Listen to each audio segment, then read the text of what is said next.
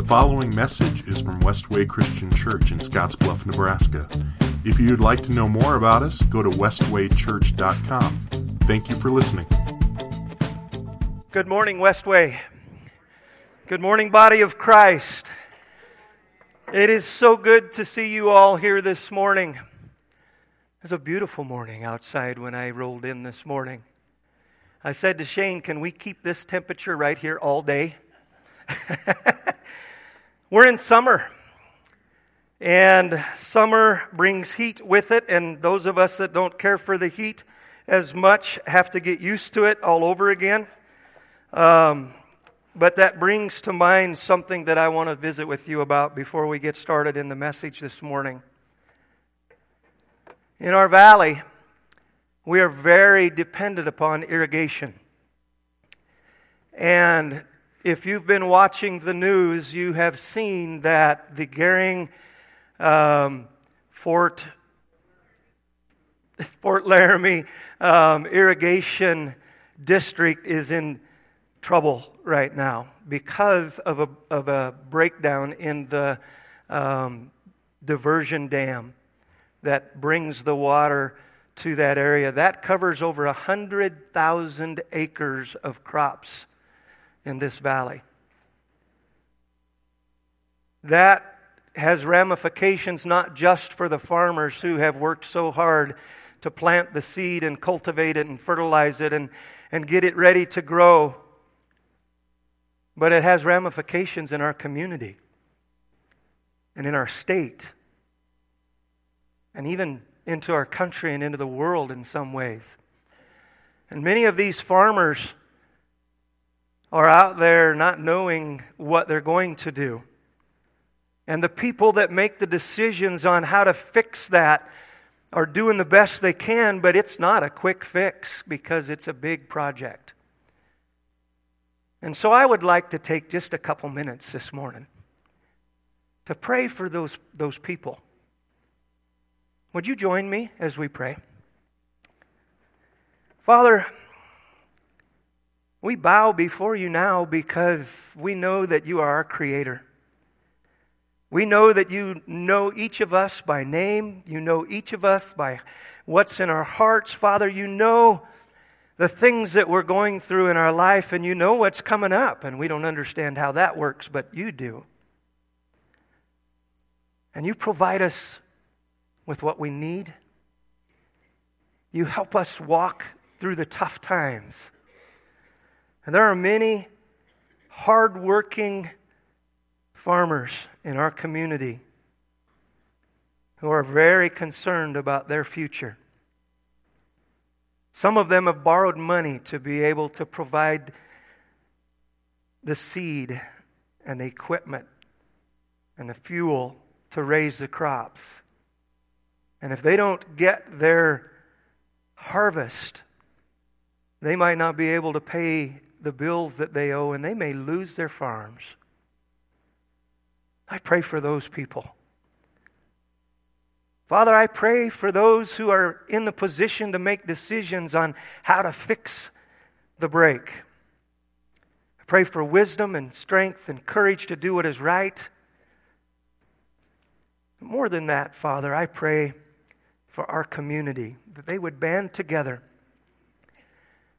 that these farmers and these ranchers and this community would understand that you are in control of all things. And that it's in times like this when we're reminded that we can't do it all. In fact, we do very little. And the strength comes from you. The ability comes from you. The resources come from you. And so, Father, I pray for rain. I pray for enough rain to get them through. And I pray that they would recognize that it's you that provided. And that this community would recognize that it's you that provides. And that this state would recognize that it's you that provides.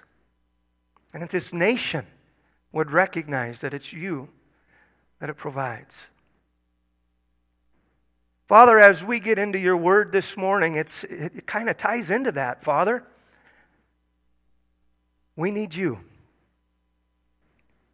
This community needs you. Our world needs you.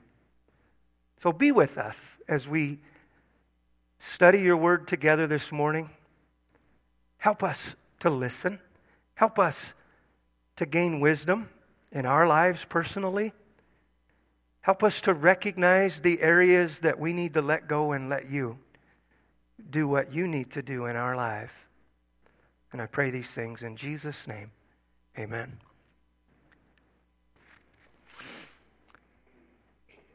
What a blessing it is to be able to be before you once again today, and what a blessing it is to see so many of you that I don't know.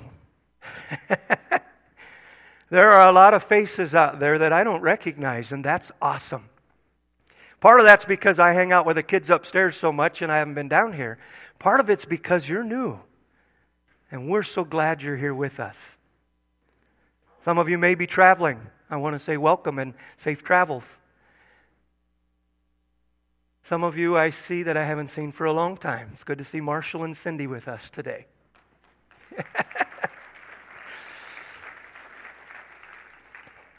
If you take your Bibles and turn to Matthew chapter 5, we're going to be going back to that section of Scripture again today. And if you have any questions about today's message, you can send a text message to this number, 307-316-2023. And we will discuss, or somebody will discuss those questions this Tuesday at 11:15 or thereabouts. And we love getting those questions. This week I'll be at camp, so I won't be a part of that discussion. But somebody will be doing that around that time. And so if you have questions, don't hold them to yourself. Share them with the rest of us so that those that also had the same question can get answers to their questions. Last week we started a new series called The Law in Action. And John shared a little bit of history with us concerning the Big Ten, the Ten Commandments, and the other laws that followed them in the books of Exodus, Leviticus, and Numbers. He shared about how the children of Israel had just come out of 400 years of captivity, and how that the Ten Commandments told them about God's heart and were a description of what God expected from His people. They were an invitation into a new life marked by how the people were to interact with God, seen first in the focus on the tabernacle or the temple worship and its focus on ceremony, and secondly in the way the people were to interact with one another through the moral and ethical observances of each other. As you read through the Old Testament books, you see the children of Israel either following God and seeking Him for His leadership and counsel, or believing in a God, religiously keeping the laws and commands, but selfishly refusing to allow their lives to be changed from the inside out. John mentioned how over hundreds of years the children of Israel went through another period of captivity, and the temple was destroyed by the Babylonians, only to be rebuilt many years later under the leadership of Ezra and Nehemiah. He shared how the emphasis shifted from the focus on the temple to a focus on the moral and ethical observances of the people. This resulted in local synagogues with a teacher or a rabbi leading the people with different forms of interpretations and traditions. These traditions were often taught as being divine in origin, equal to the laws written in the Scriptures themselves. It's interesting, there were thousands of those laws that they made up. And there's record of many of them. It was into this environment that Jesus came, teaching God's Word, healing the sick, and proclaiming the kingdom of God. In the first part of Matthew 5, we find Jesus on the side of a mountain, explaining to his disciples that the condition of our inner being is more important than the keeping of a list of do's and don'ts. In fact, it's from the condition of our inner being that the ability to accomplish the do's and don'ts comes from. Last week, John summed it up this way. I love the way he said it. Kingdom righteousness works from the inside out.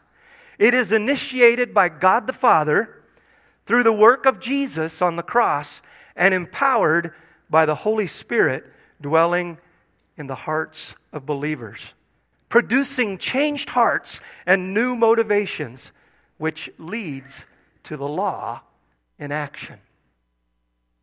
It's a great way to put it. Initiated by God, carried out by Jesus on the cross, and empowered by the Holy Spirit dwelling in us. It's what we need. It's what we need to remember as we read some of these next verses in chapter 5 in Matthew.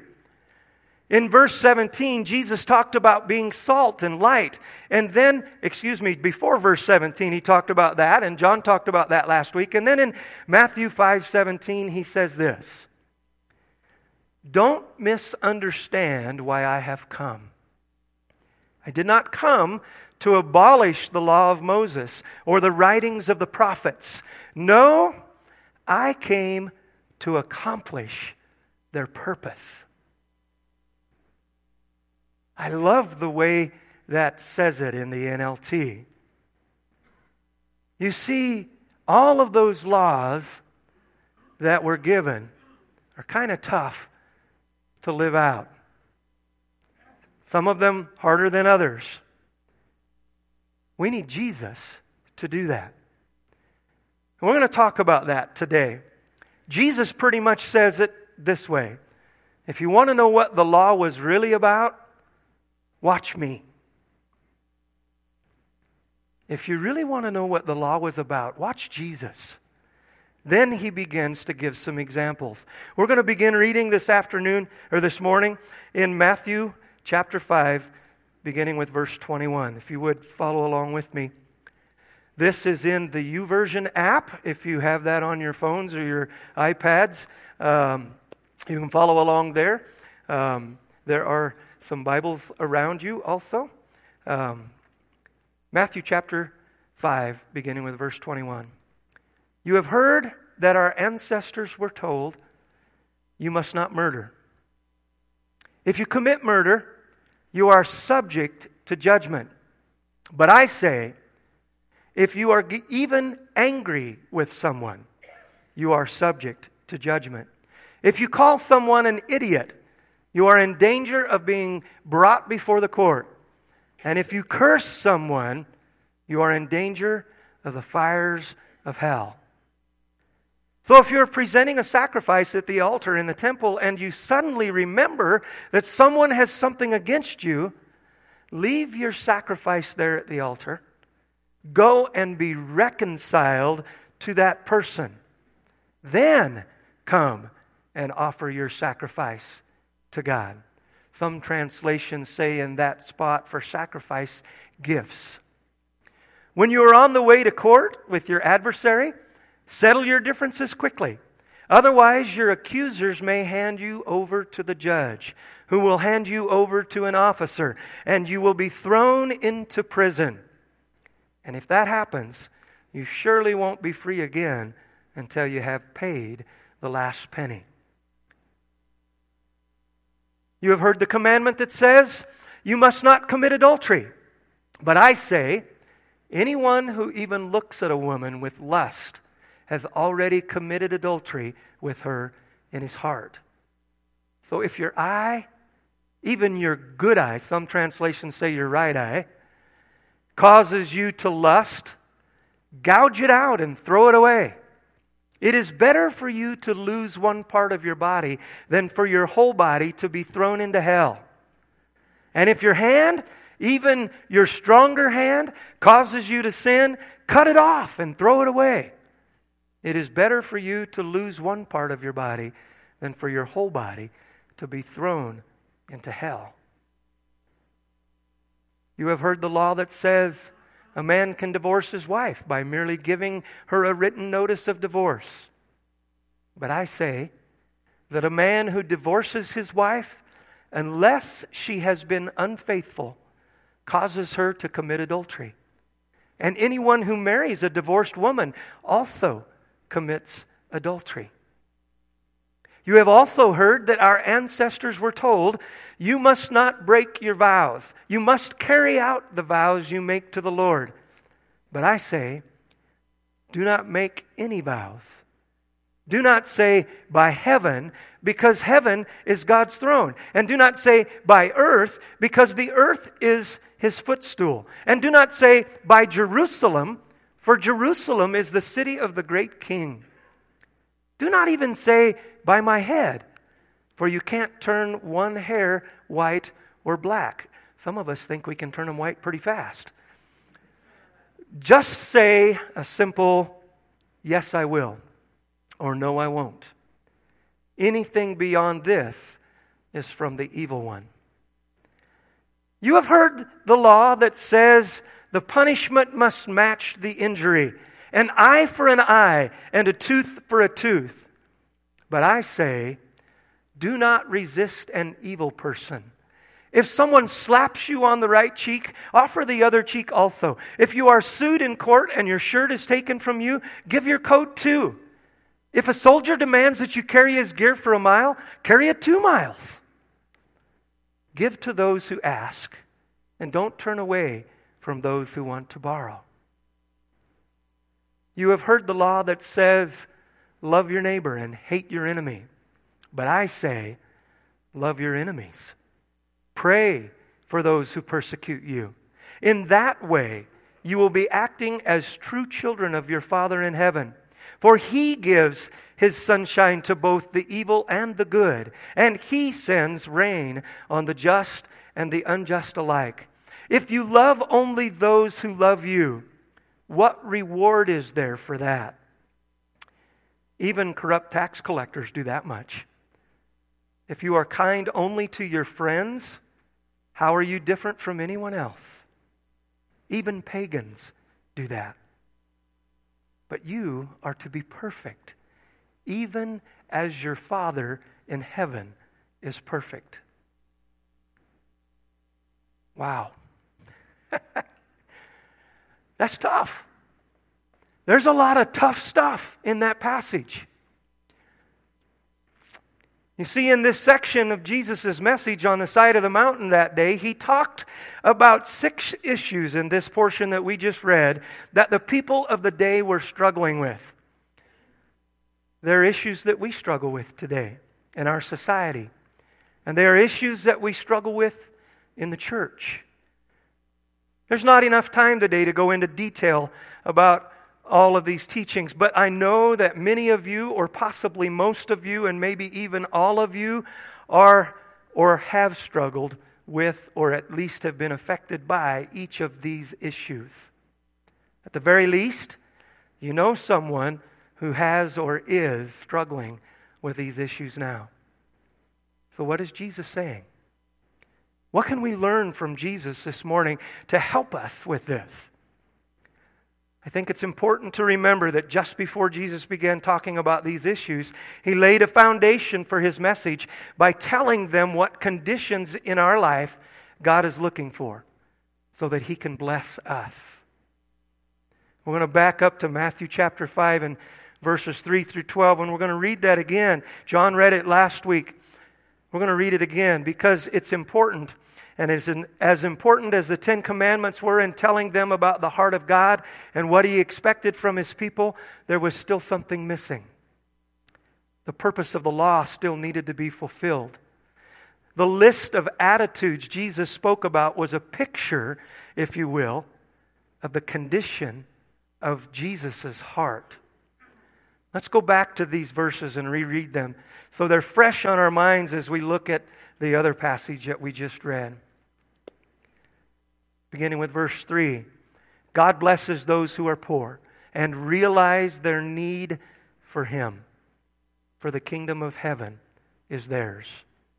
God blesses those who mourn, for they will be comforted. God blesses those who are humble, for they will inherit the whole earth. God blesses those who hunger and thirst for justice. Some translations say their righteousness, for they will be satisfied. God blesses those who are merciful, for they will be shown mercy. God blesses those whose hearts are pure, for they will see God. God blesses those who work for peace, for they will be called the children of God. God blesses those who are persecuted for doing right, for the kingdom of heaven is theirs. God blesses you when people mock you and persecute you and lie about you and say all sorts of evil things against you because you are my followers. Be happy about it. Be very glad, for a great reward awaits you in heaven. And remember, the ancient prophets were persecuted in the same way. Wow. You know those other passages that begin in verse 21, those 6 issues that we deal with all the time. Our culture doesn't worry about them. In fact, our culture encourages them.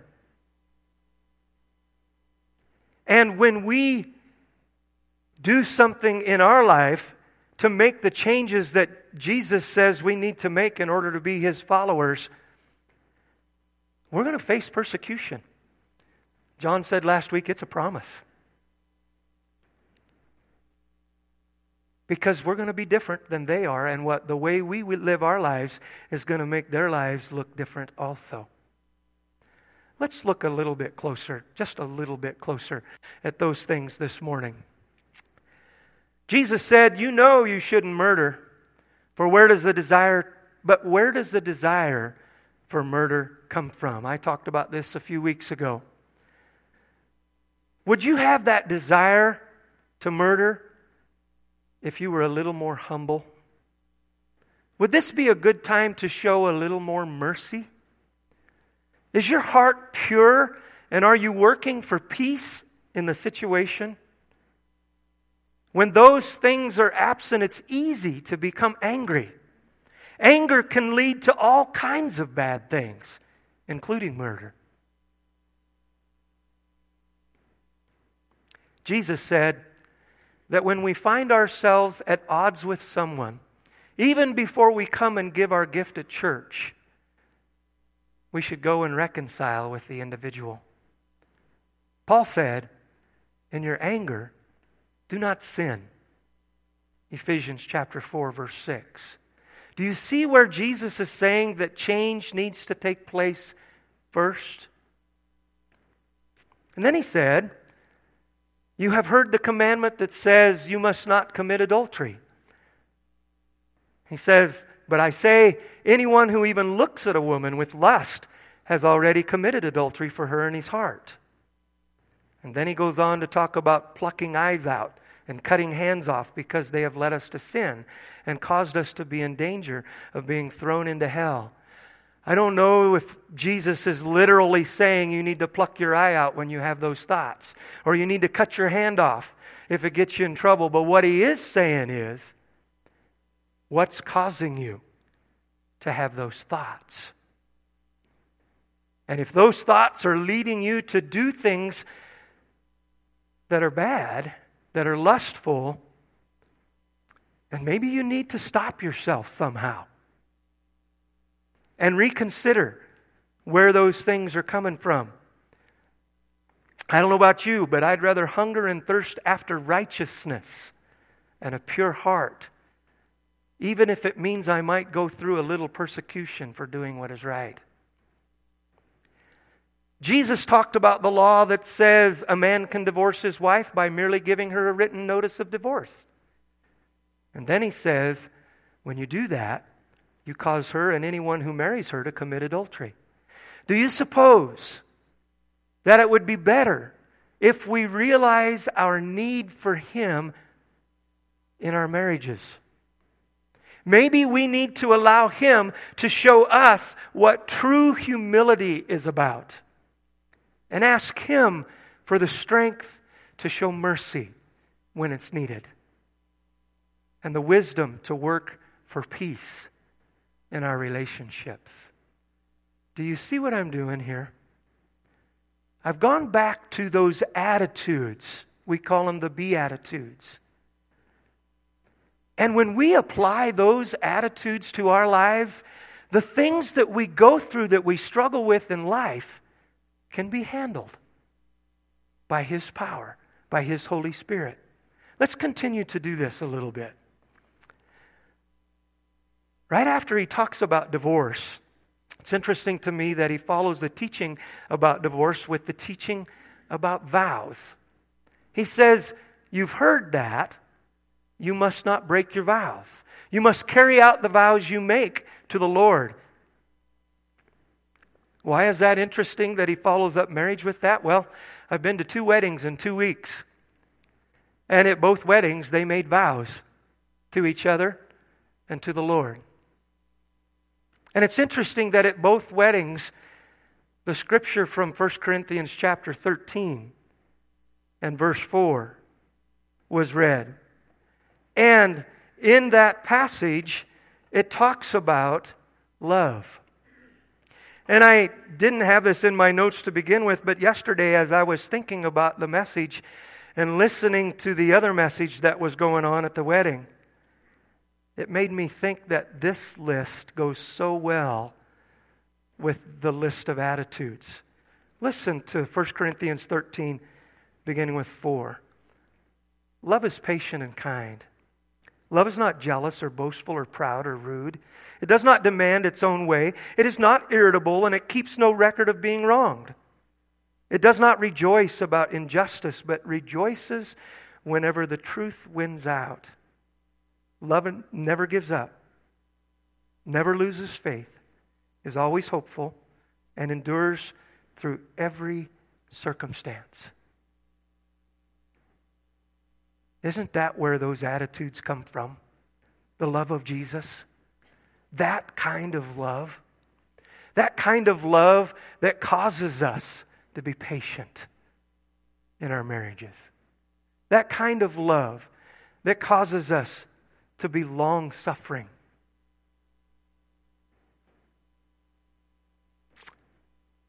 When we make a vow, we're saying to God, I promise that I'm going to do it. But the thing is, when we make a vow, we don't know all of the circumstances that surround the situation. He says, it's better if you just don't swear by anything.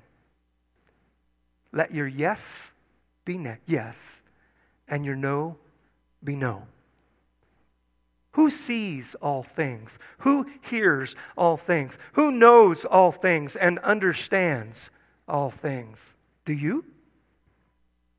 Shake your head no. You don't. I know that I'm not in any position to guarantee that anything will happen. That's God's job. I recognize my need for Him. I hunger and thirst for justice or righteousness, as some translations say, but I recognize that only He knows enough about all the circumstances around any situation to be able to make guarantees. An example of someone who made the mistake of making a vow to the Lord is found in Judges chapter 11, verses 29 through 39. And every time I read this passage where Jesus is talking about this, I think about this story. There's this guy named Jephthah.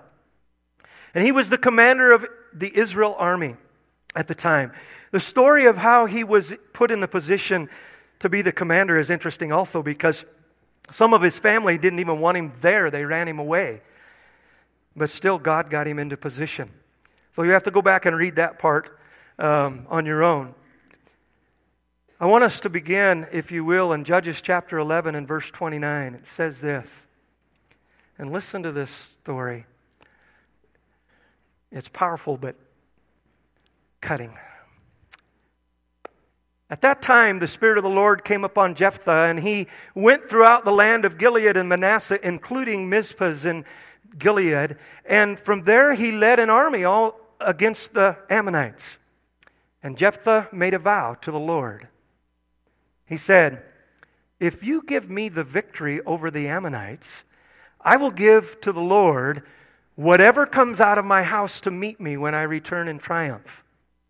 I will sacrifice it as a burnt offering." So Jephthah led his army against the Ammonites, and the Lord gave him victory. He crushed the Ammonites, devastating about 20 towns from Aurora to an area near Minnith, and as far away as Abel-Keramim. In this way, Israel defeated the Ammonites. When Jephthah returned home to Mizpah, his daughter came out to meet him, playing on a tambourine and dancing for joy. She was his one and only child. He had no other sons or daughters. When he saw her, he tore his clothes in anguish. "Oh, my daughter," he cried out, "you have completely destroyed me. You've brought disaster on me, for I have made a vow to the Lord, and I cannot take it back." And she said, "Father," this little lady knew what she needed to say. She said, "Father, if you have made a vow to the Lord, you must do it. And you must do to me what you have vowed. For the Lord has given you a great victory over your enemies, the Ammonites. But first, let me do this one thing. Let me go up and roam in the hills and weep with my friends for 2 months, because I will die a virgin." "You may go," Jephthah said. And he sent her away for 2 months. She and her friends went into the hills and wept because she would never have children. When she returned home, her father kept the vow he had made, and she died a virgin. So it has become a custom in Israel for young Israelite women to go away for 4 days each year to lament the fate of Jephthah's daughter. Wow. Jephthah thought he was making a good vow. He was headed into battle. He recognized that he needed God's help. He didn't know the situation. It's hard for me to read that because I've got 3 daughters and I can't imagine losing any of them that way. Let your yes be yes and your no be no. Don't make a vow that you don't know the circumstances around. In the teaching about the law that says the punishment must match the injury, an eye for an eye and a tooth for a tooth, Jesus clearly tells us to do something that isn't in our nature. To turn the other cheek, to give them your coat too, to go the extra mile, to give freely. And then he continues to say, you have heard the law that says, love your neighbor and hate your enemy. But I say, love your enemies. Pray for those who persecute you. This isn't something that comes naturally. We need to admit that we need God, especially in moments like this. And at the same time, we need to humble ourselves before Him and think of others first, no matter who they are. And as for loving my enemies, well, sometimes that just seems to be going too far. I don't like my enemies. That's why I call them my enemies. And loving them, that means I have to get to know them. And that means I have to spend time with them. And if I spend time with them, I might just find out that they really aren't my enemy. And that's going too far. Isn't that the way we think?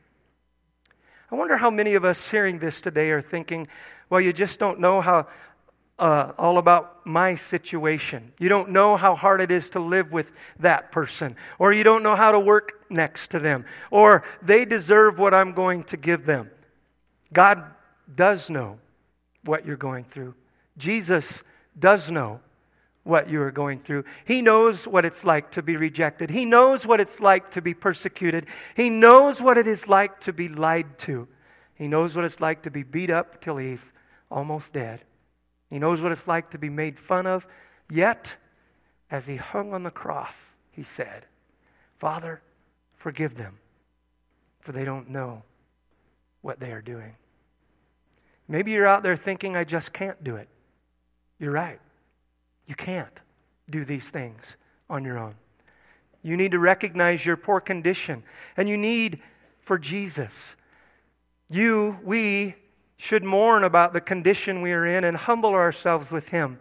I pray that you have a hunger and thirst for righteousness that is so great that your desire to be right or even get even will be forgotten because you've learned to be merciful in your heart, and your heart is pure, and now your desire is to be at peace with those around you, even when those around you tell you that you deserve better and call you stupid or crazy for letting them get away with what they've done. You need to let go and let God take care of your situation. It's not easy. It's very uncomfortable. I heard a wise man pray this week to God, saying, you're more concerned with my character than my comfort. The Beatitudes are an awesome indication of what God wants our character to be. Kingdom righteousness works from the inside out. It is initiated by God the Father through the work of Jesus on the cross and empowered by the Holy Spirit dwelling in the hearts of believers, producing changed hearts and new motivations, which leads to law and action. Maybe you're out there and you aren't a Christian. Maybe you're seeking a life that is blessed with the assurance that God is walking with you through the good and the bad. If you're out there today wondering what the next step is for you to draw closer to God, to build a relationship with Him and understand the blessings that can be yours by becoming part of His family, then I want to encourage you. I want to encourage you to come and talk to me or one of the other pastors or one of the elders here at Westway, or find a friend that comes to Westway, and they'll help you get connected with Christ and His body here. You can't do it alone. As much as our culture tells us that. Let's pray. Father, sometimes as we live our lives here on this earth, we're encouraged to do things that go against what you teach us in your word. And sometimes that encouragement is done so often and so well that it seems as though it's okay. Much like the people of the day when Jesus came to this earth had heard from their leaders, these are the things you need to do. Father, oftentimes our selfishness gets in the way of what you want to do in and through us. Sometimes we're so selfish with what we want and what we feel we need that we can't be light to our workplaces. We can't be salt in our homes. Help us to recognize our need for you. Help us to love you so much that we'll give up all that we are doing and allow you to take control of it. Father, you've promised us if we seek you, we will find you. Thank you for that promise. It's in Jesus' name we pray. Amen.